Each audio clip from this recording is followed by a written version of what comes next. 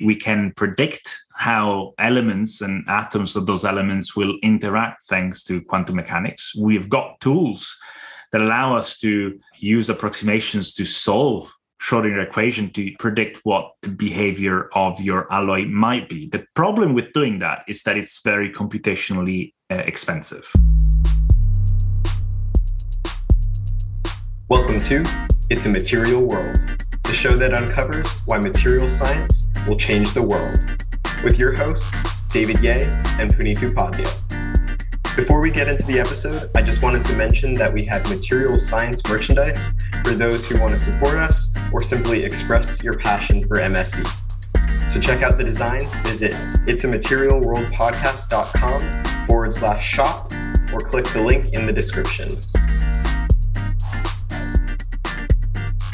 Hi, everybody. We are excited to welcome today's guest, Dr. Alessandro Mottura, onto the show. Alessandro is a professor at the University of Birmingham, focusing on doing simulations at the atomic scale to better understand superalloys. Thank you so much for joining us today, Alessandro. Thank you very much for having me. So we'll start with the basics. Can you quickly define what an alloy is and then tell us about how that's different from a superalloy?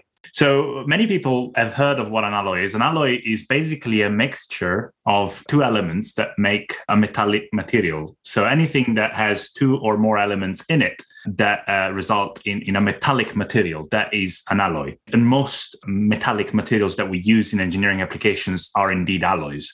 Steel is an alloy. Obviously, aluminum alloys for your alloy wheels on cars, those are alloys as well.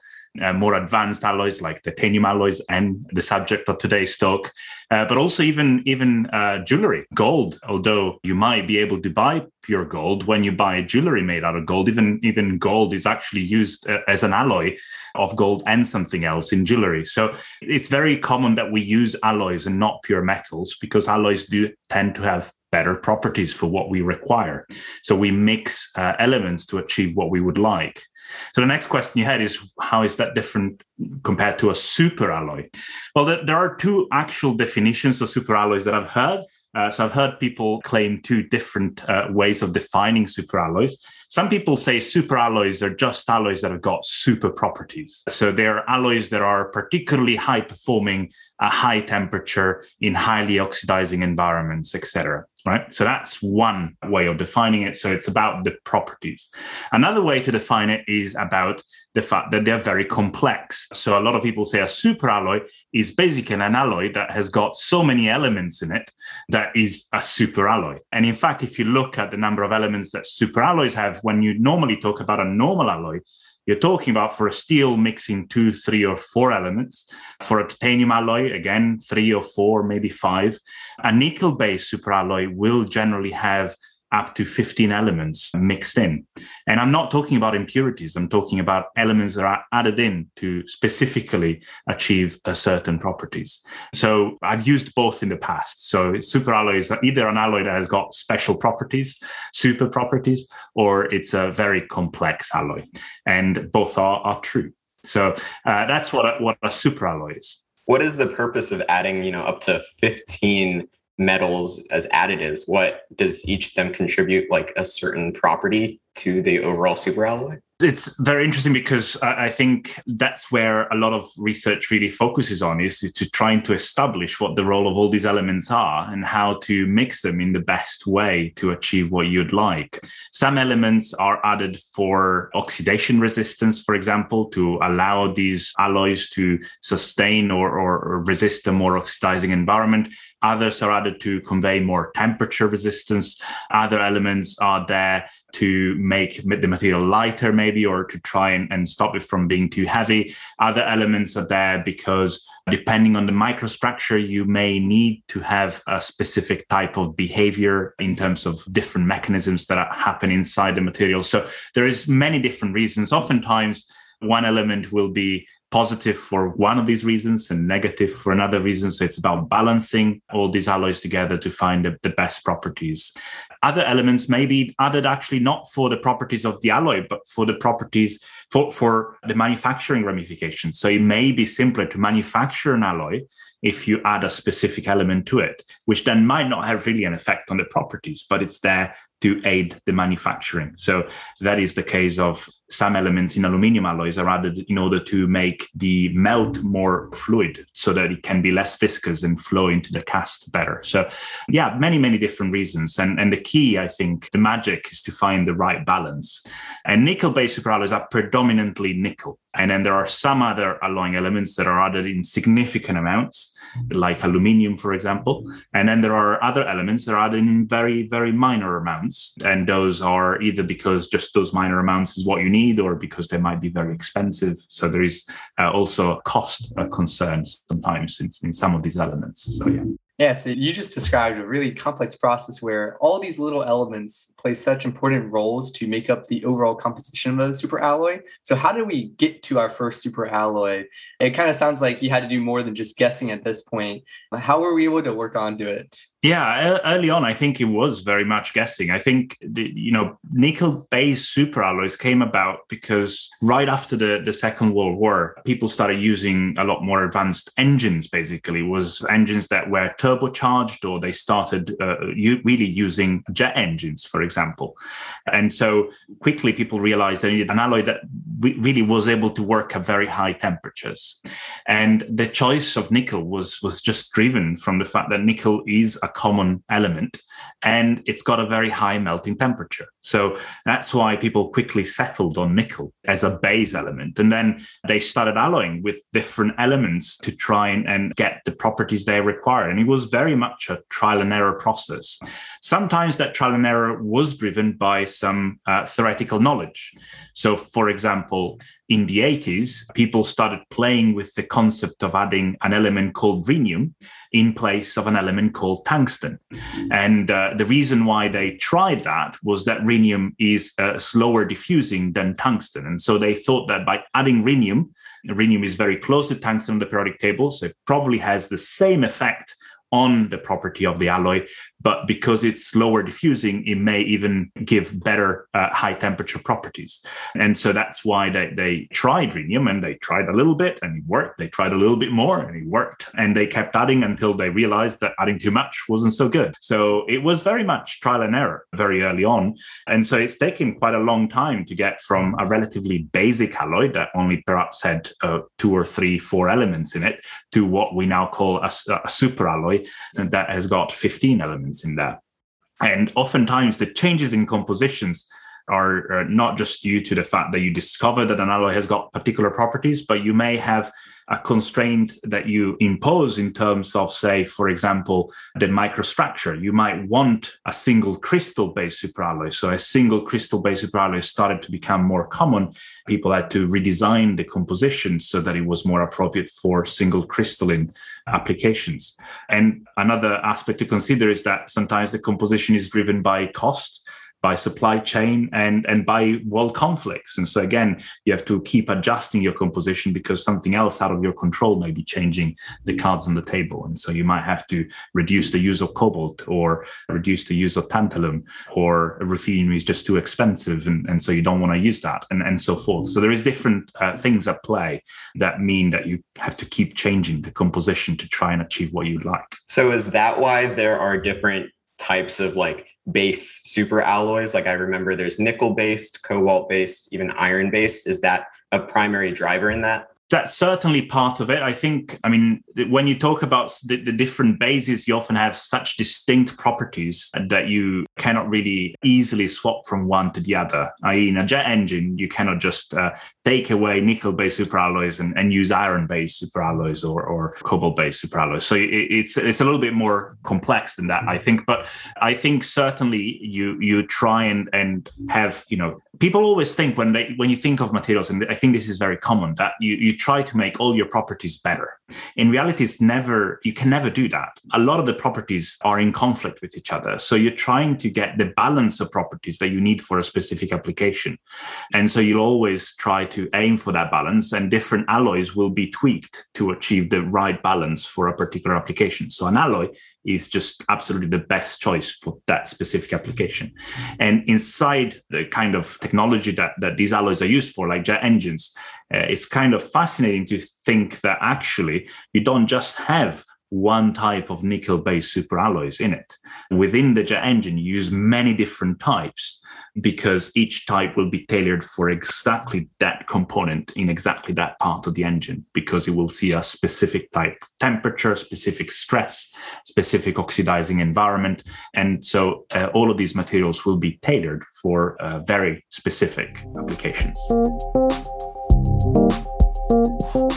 And so going back to what you just said is that as material scientists, I think it's important to understand material selection could be a very large role of whatever we do. So when we talk about a system so complex that there's 15 components, there's not really enough time in the world to try and tweak each individual one. So coming from an academic point of view or industry point of view, how do we go about such a complex system and tweaking them to get the properties that we desire? So traditionally, this is done by, basic knowledge of the periodic table, basic knowledge of what's been tried before, and some trial and error. And with every trial and error, you try and assess why something has failed so that might inform what the next step is. So rather than blindly trying all possible different arrangements of all these compositions, all these elements, you will try and guide your discovery by using the information you have and by kind of charting your way forward in an intelligent way. Now, that is the traditional way to do it. Another way that is perhaps looking forward into the future is to design these alloys from the bottom up. So there is lots of new developments with modeling tools that allow us to predict how a particular element might affect the properties of a material, to predict how a composition will behave. And there is lots of advances in data science and artificial intelligence that can help you guide that process as well. So I think there is now a bit of a paradigm shift from the traditional way of developing alloys, which is very much based on trial and error kind of back chemistry, to a more focused, more data-driven, more simulation and theory-driven one that will allow you to hopefully get an answer much, much quicker. And again, I think where there is a space for that new approach is the idea that you want to tailor a particular alloy to a specific composition. So whereas now, as a mechanical engineer or an aerospace engineer designing a jet engine, you'll kind of have to pull from a library of X number of alloys. You have some alloys at your disposal that have a range of properties. You'll pick the most suitable one. Perhaps someday in the future, we'll be able to actually say, well, actually, I need an alloy with specifically these properties and get something tailor-made. So that would be the holy grail, I think.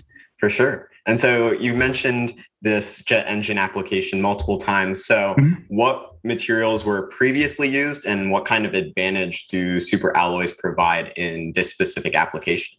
So I think the nice thing about the application of jet engines, I think jet engines and nickel-based superalloys are in symbiosis, essentially. I don't think jet engines would have ever become a thing unless nickel-based superalloys were around. And I don't think nickel-based superalloys would have become a thing unless jet engines were around. So jet engines, just I guess, for people that do not know much about jet engines are basically sucking a lot of air from the front of the jet engine.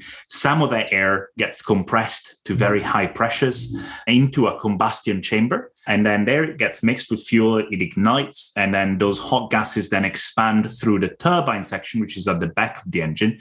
And by expanding through the back, it makes the blades and the disc holding the blades turn. And those blades are then linked through a shaft all the way to the front and allow the fan and the compressor to pull in even more air and compress even more air. So in that way, it's very similar to any combustion engine. You're basically compressing air, you're mixing it with fuel, you're igniting it, and then you're using that work done by that hot gas to obtain work out of that hot gas.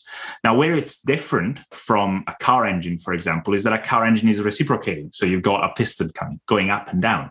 And so your burns are discrete. You'll have a bang, right? Whereas in a jet engine, you have an engine that keeps rotating and your burn is continuous. And because of that, it can be much, much more efficient.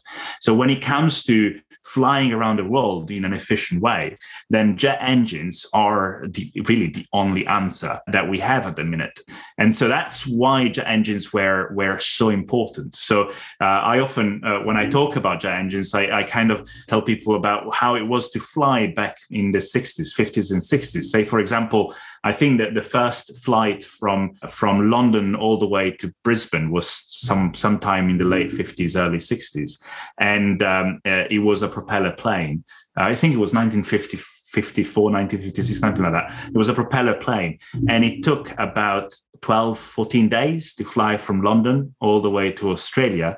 And you had to have something like 20 stops, which is significant, including a train ride. A train. so if you flew from London to Brisbane, you had to actually land in Paris and take a train ride from Paris to Brindisi in the south of Italy, and then fly the next leg that was Brindisi to Cairo, I think it was something like that. So that was flight back then. And that was because you had propeller planes that utilized normal combustion reciprocating engines. Then jet engines came about, and all of a sudden, in a space of not very much, 10 years, you had a complete transformation of the industry. And you went from taking 12, 14 days to taking 48 hours. And then with still some stops, granted. And then that was further reduced to what it is today. I mean, today you can fly from London to Brisbane in one leg. It's not done for economic reasons, but technology is there. You could do it. It would take you about probably 14 hours, and it wouldn't be that expensive to do that. And you could do it without refueling the plane. And all of that is thanks to jet engines, and thanks to the fact that jet engine efficiency has increased massively. We're talking about, I think, the first jetliner, I think it was the Comet, would use about, I think it was on the order of about something like 15 liters passenger per 100 kilometers of gasoline. And planes today that are the most efficient planes, you're talking about 2 liters per passenger per kilometer. So a massive improvement. And that is all thanks to jet engines, and thanks to the fact that in any engine, basically, the hotter you can make the core of the engine, the more efficient the engine is. So this goes back to a thermodynamic cycle. So if you've done thermodynamic cycle and covered them, you'll know that the pressure ratio and the temperature ratio between the outside and the atmosphere and the gas that you're compressing, essentially, is what drives the efficiency, is what controls the efficiency. No, we cannot change the temperature of the outside atmosphere. That is fixed. But if we increase the temperature inside the jet engine, then we can make our engine much more efficient.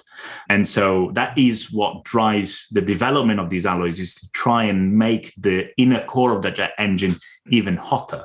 And we are at that point of that design where essentially the gases inside the jet engines are hotter than the melting temperature of the alloys themselves. And so the kind of analogy that is often pronounced in this circumstances is like, it's like having a pump that is made out of ice, and you're trying to pump hot water through this pump made out of ice, and you're expecting it not to melt, right? So that is the kind of design challenge.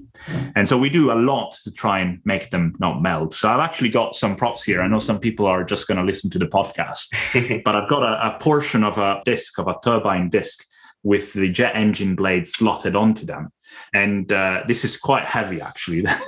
But this is an example of how these blades are single crystal blades. They're made so that they can sustain the highest temperatures, are slotted onto the disc. And the disc is actually a polycrystalline material because we don't need the additional temperature capabilities in the disc itself, right? And so what you might be able to see in the video is that there is holes at the bottom here. And these holes are a way for cold air being blown into these holes. And that cold air essentially ends up in the blades. And if you look very closely, you'll see little tiny holes at the starting edge of the blades. Hopefully they're visible. And those tiny holes essentially are blowing up cold air as you're running the engine. Now, cold air, again, it's interesting. We talk about cold air. Cold air, as far as a jet engine designer is concerned, is about 700 degrees, right? Sorry, I know you've got an American audience. You'll have to do the conversion to Fahrenheit. But it's really hot, right? Yeah. So that's how we can avoid them from melting. And in fact, these blades are hollow. So inside it, they've got like cooling channels. So this is a blade that is sectioned. You can see that it's hollow, and there is essentially cold air, i.e. air at 700 degrees C, flowing through this and coming out the tiny holes at the running edge.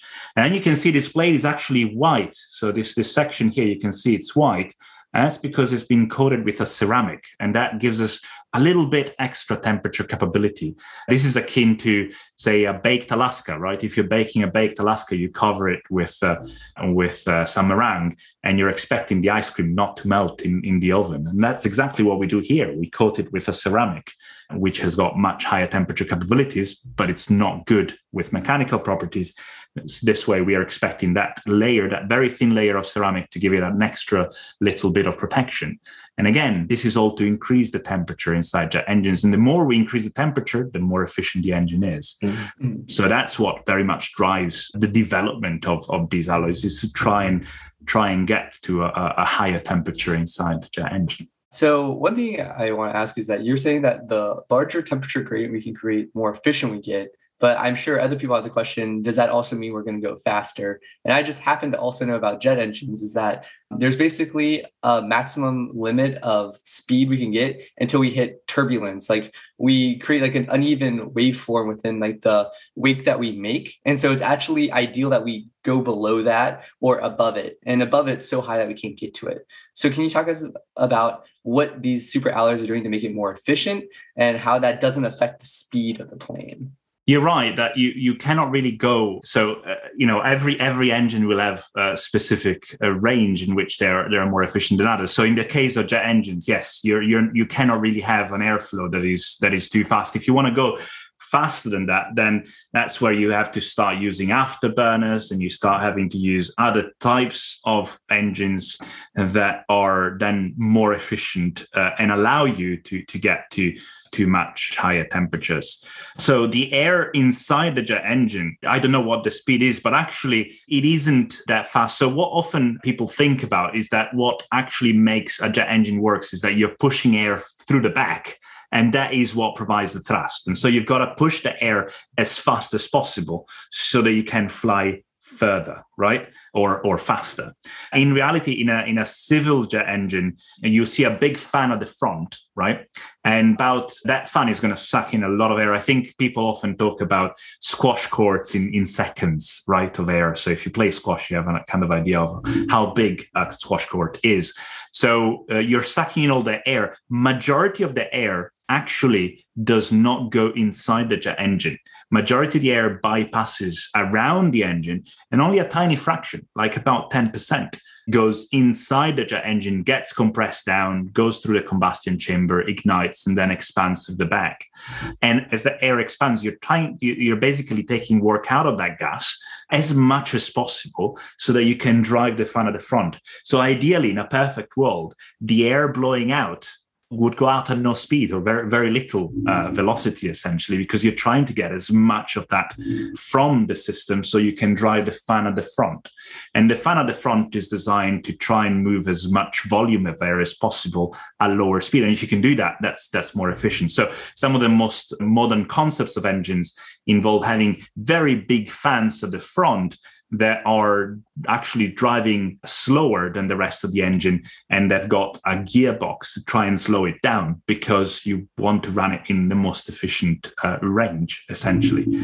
And so there is an engine currently developed by Rolls-Royce that has got this arrangement with a fan at the front and a gearbox that allows that fan to spin at a slower rate. And that gearbox is a monster of a job because it has to, I think, the power going through that gearbox is equivalent to a whole grid of Formula One cars at that start. I think that's the kind of thing that usually people say as an anecdote of the kind of horsepower that is driven through this essentially mechanical device that is, something that you can definitely look at up close, and it's not too big. Yeah. So you're really not trying to maximize speed here. You're trying to maximize efficiency, at least for civil aviation. You don't want to get too close to the speed of sound. You want to stay somewhat off from that and try to make your flight as efficient as possible.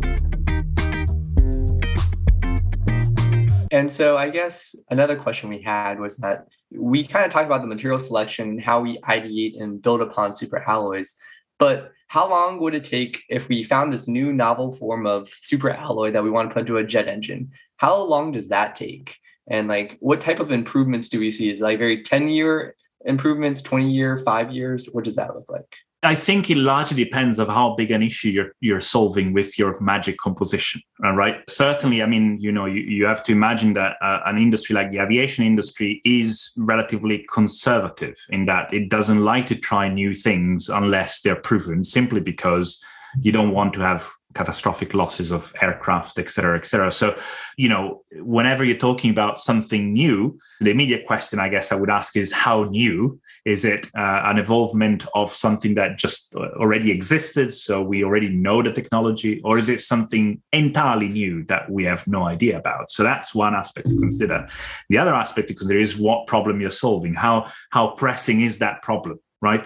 Because if it's not that pressing, then of course it will take longer. If it is, for example, a small tweaking composition that solves a massive problem that the whole industry is trying to solve, then you could imagine that kind of speeding through and going into service quite quickly. If you're talking about a massive change, a whole new material system, basically, that might give you a marginal improvement in efficiency, then you're probably talking maybe it will never come to actually come into service. So it really depends. But I guess if you're talking about something that is a significant change, you're talking about decades.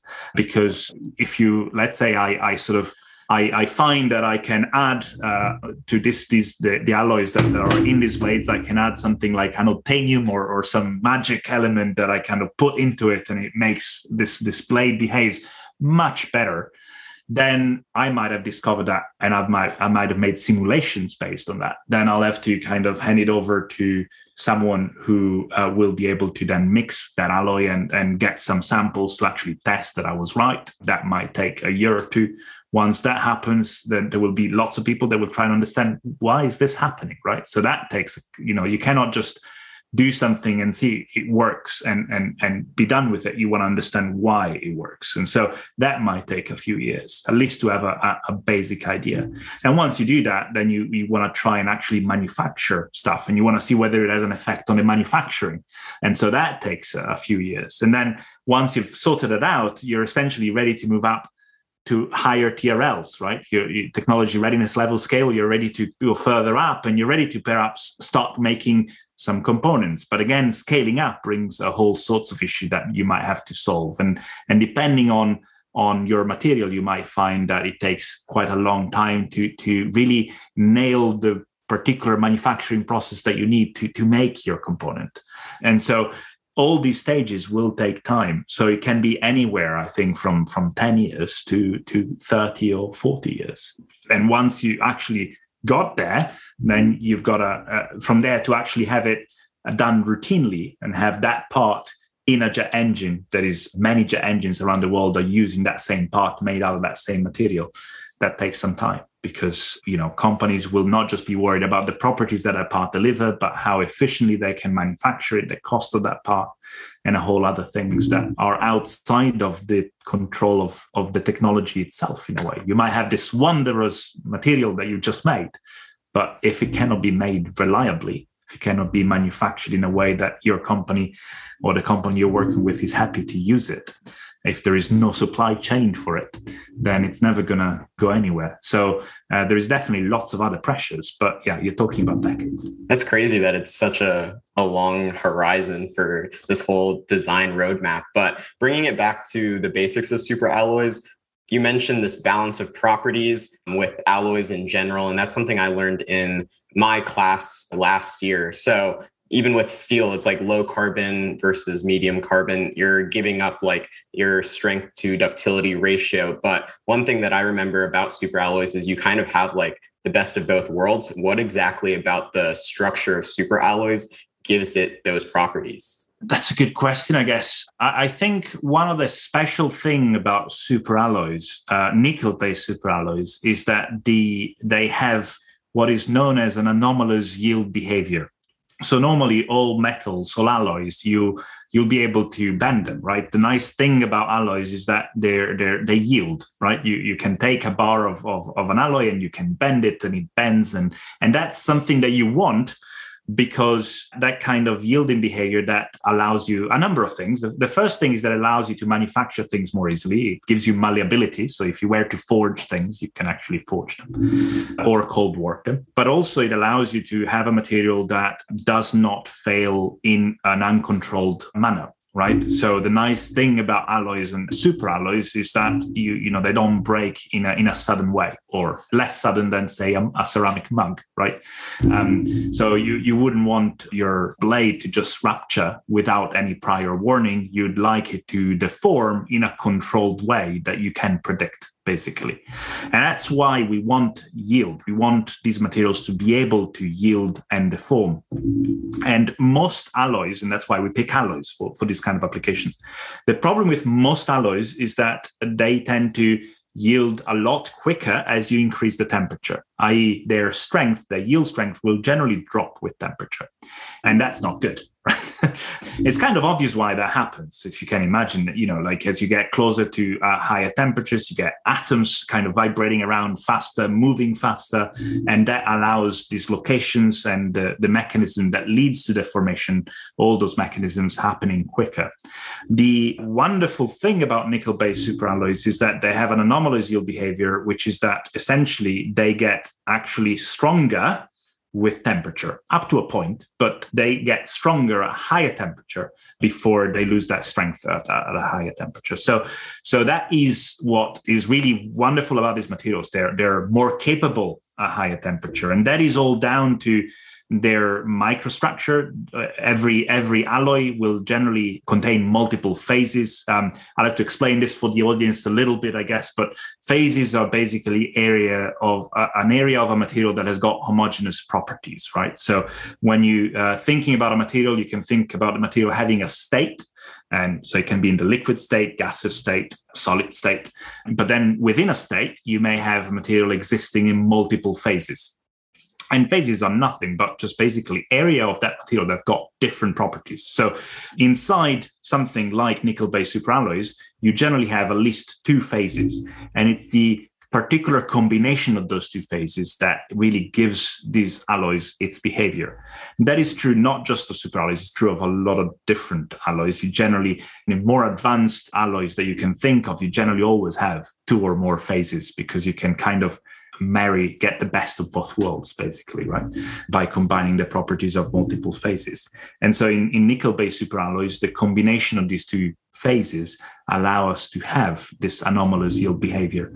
And one thing that I find I really like about nickel-based superalloys, particularly the single crystalline type that makes up the blades that I've shown earlier, is that if you look at them under a microscope, you'll find a microstructure that is made of what I call bricks and mortars. So you'll have essentially bricks of one phase surrounded by the second phase, which is the mortar phase. And that combination is what really gives us that high temperature capability that we require out of these alloys.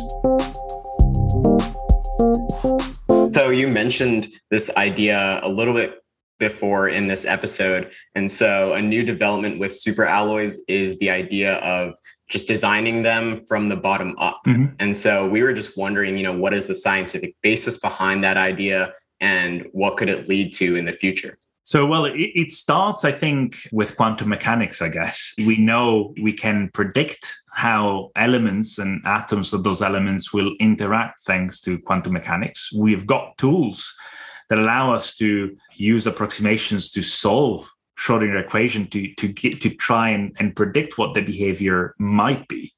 And so that's where it starts. You're basically trying to use tools like that to predict what the behavior of your alloy might be. The problem with doing that is that it's very computationally expensive, right? So you cannot easily do that for a complex alloy. You certainly cannot do that for 15 elements, right? So in my research, I use simulations, quantum mechanical simulations, to predict how elements behave. And, I often have to have that conversation with companies and collaborators where they come and say, "Oh, can you model this alloy and tell me what the effect of this one element will be on this 15 element alloy. And the answer is, sorry, I can't, right? I've got to simplify it down to a binary or a ternary, and then I can tell you that behavior, and then we can extrapolate that behavior once we really understand it. And so it's not quite as simple as I'm going to put all my atoms in a box, run it through a computer, and out pops an answer that tells me what the properties will be. I wish. Yeah, we wish. That would be the obvious future. Well, the problem, though, is that it cannot even be happening in the future, because the kind of theories that we have, for example, the quantum mechanical theories that we have, the ways that we solve these equations using approximations means that the computational time scales with the number of atoms cubed. Right. And so if you can think about that, you immediately can realize that even if you just increase, you go from simulating 10 atoms to simulating 100 atoms, you suddenly have a much, much longer simulation, and you cannot really go up to 1,000 atoms. And so we know we cannot use these tools. We will not be able to use these tools in 10, 20, 30 years, no matter how much more powerful the next chip from Intel will be, right? It's just not going to get us there. And so we have to find ways of upscaling our methods and to try and solve bigger problems by having the same type of accuracy and understanding we get with quantum mechanics, but on a bigger, more complex system. And I guess there is a lot of space there that is still under development. So obviously, there is a lot of people that, for example, explore ways of doing this using lots and lots of data, using artificial intelligence. So you can imagine that you could, for example, use quantum mechanics to simulate how different mixes of very few atoms would behave, and use artificial intelligence to recognize a pattern and then give you an answer of what might be a better performing material for a specific application that is a more complex material that you've never simulated directly, but based on the information you have, that might be the answer. Yeah, so there is lots of working in that space, but it's certainly not simple. I think at this point, a lot of people like to say that we are there, that we are doing it, and I think it is happening. There are companies, for example, and I know you have actually interviewed a company that works in this space. There are other companies also that do similar work, and they're very effective. But there is, I think, and I think they would say that themselves, there is lots of work that still needs to be done in order to achieve an objective of being able to just essentially predict precisely what a material or how a material will behave, or find a better material based on some constraints that you face it. But I would imagine in a future, maybe in 20, 30 years, you would basically define the particular properties that you need. Those properties would be probably linked to some mechanistic behavior that is going on, that you can essentially code in an equation, and then you'll then try and tweak your composition to give you the specific mechanisms that you require to achieve those properties. But I think that's still a bit far. And also, again, you're not talking about just a complex alloy. You're not talking about just mixing 15 elements. You're talking about then having them perform in an application, but also you have to make the material. And that often is something that people forget. You might come up with the best material in the world, right? But then if you can't make it, it's kind of wasted time. So yeah, so it's difficult. And then the other aspect that I haven't really mentioned is that you might then make the best material in the world that has the best properties, be able to make it, but then it's not durable. Right? It doesn't last in the application. And again, that's another set of problems. Or nowadays, then maybe it's not recyclable, or there's all sorts of other problems that might come up. And so it's a very complex, multidimensional problem that is not just, the 15 elements that you're trying to tweak and achieve a result. There's lots of other things that come into play. So it's quite a lot that needs doing. Yeah, Puneeth and I did a computational simulation class. I think it took 4 days to simulate just 100 atoms of water for I think it was 100 picoseconds or something like that. So yeah, it's crazy how much more we need to do to understand more. But that's a really interesting way of thinking about problems. I guess moving on to other problems that are taking novel solutions is, we talked about 3D printing with you before. So why is 3D printing being considered with super alloys, and what about it is beneficial over what we have now? I think there is quite a lot of hype about 3D printing. I think it has captured the imagination of people. This idea that you could have a printer at home and you could make anything that you needed, right? It's certainly something that's fascinating. I think what people don't realize until they actually get a 3D printer is how long it takes to make something. And so you have to imagine that relative to a traditional way of making something. I don't know, let's say I wanted to make the plastic casing for this little dongle from Apple, right? If I wanted to print that, it would probably take me, I don't know, I don't have a 3D printer, but it would probably take me an hour. Something like that, right? Whereas, you could go to a factory that doesn't use 3D printing, and that factory could churn out millions of these every hour, right? So I guess 3D printing has certainly a space in the manufacturing world, but you're really talking about using 3D printing in a handful of situations, particularly where you have low yield, high value parts. I think that is the best way of considering how you might use 3D printing. So in situations where you're not going to make too many parts, but these are going to be very expensive and you want to easily be able to tweak these parts. So the classic thing that I think about when I talk about 3D printing is, for example, biomaterials. So if you're thinking about creating body parts that fit to someone's person, then obviously 3D printing, has to be considered as an answer. Because if I need a jaw replacement part, let's say I break my jaw and I need a plate that's exactly fitted to my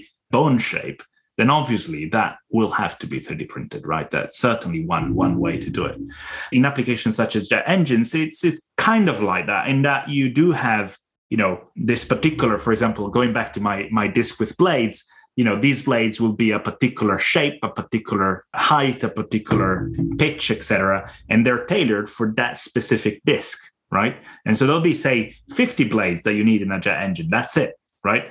And you're not going to make that many jet engines, right? So you can see that this is an application. And these blades, by the way, one of these blades, I think you can estimate the cost to be about $5,000, $10,000, something like that. So, obviously, then you're talking about a low yield, high value part. So 3D printing might be something that could be used in the future.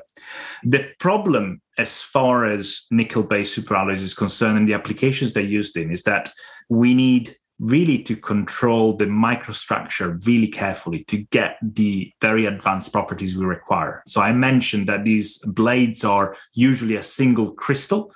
So that means you can essentially follow a row of atoms. You can hop from atom to atom in one direction. You can keep going up, hopping from one atom. They're all regularly, nicely aligned in rows, all the way from the bottom of the blade to the top of the blade. There is no defect, essentially, in these blades. And doing that with 3D printing at the moment is impossible, right? So we cannot quite do that at the moment. And who knows, maybe sometime in the future, there will be people that will develop a way for us to be able to do that. But where I think a lot of people are talking about 3D printing in jet engines is for effective repairs. So you might imagine that one of these blades or a component inside a jet engine gets chipped, you get lots of things being sucked into engines that will eventually break parts off of these blades. And so you might want to be able to repair one of these blades rather than throwing it away and having to remanufacture the whole thing because it's £5,000. So if it's a bit of a corner that you want to be able to touch up so that you perhaps retain the shape you want, but that particular area is less problematic from the point of view of its properties, then you might be able to repair it using 3D printing. So that's one aspect. And then there is another aspect is the rapid prototyping. Say, for example, you're a company making jet engines and you just come up with this new shape of blade that might just give you a better performance. And you want to be able to test that, and you want to be able to test that quickly. So again, 3D printing might be able to give you an answer in that space. So you might be able to manufacture parts that are prototype parts very quickly, very effectively using 3D printing. It's interesting that you mentioned even like this maintenance part, because I know when I interned at GE Aviation, a significant portion of their revenue actually comes from like maintenance for their jet engines, even like potentially comparable to the sales of the jet engines themselves. Some of these companies do not actually sell jet engines, they sell engine hours. Oh, right? Yeah.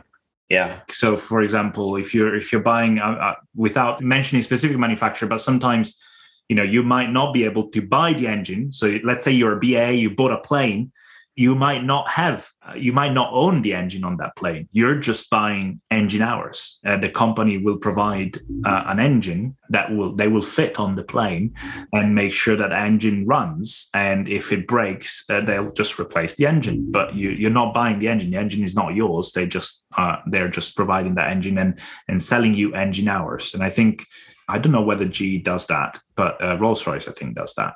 They will have different business models depending on what they think they can, the most effective way of making money, I guess, for them, right? Right.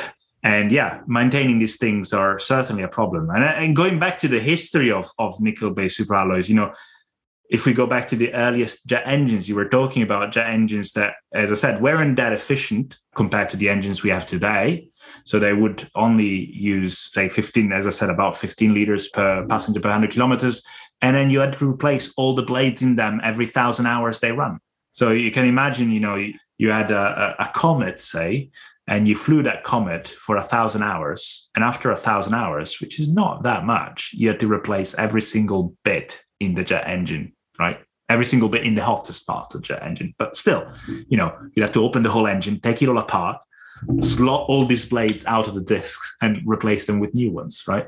Nowadays, you're talking about tens of thousands of hours. Wow. So Alessandro, talking about the business side of things, we have to talk about the costs as well. So I know that kind of limits its application. So I was just wondering, what are the main challenges that superalloys need to overcome? And then I guess the second part of the question is in jet engines, what is that range of costs for superalloys? Well, that's interesting. I don't know the actual raw cost of the materials. I looked at, they fluctuate. That's the problem. And that's actually part of the problem for companies, is that oftentimes you don't just have a cost problem, but you have a problem that changes and it cannot really be predicted. So, for example, I can make a few examples on these blades. In modern blades, one element that is significantly expensive for these blades is rhenium. Rhenium is added. Probably you have about something like 3 weight% added to a blade.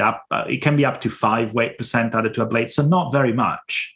But in terms of raw materials, it oftentimes makes more than half of the cost of all the elements, right? So, you can imagine as a company making these blades, if you could remove rhenium altogether, you immediately make your raw materials half as expensive, right?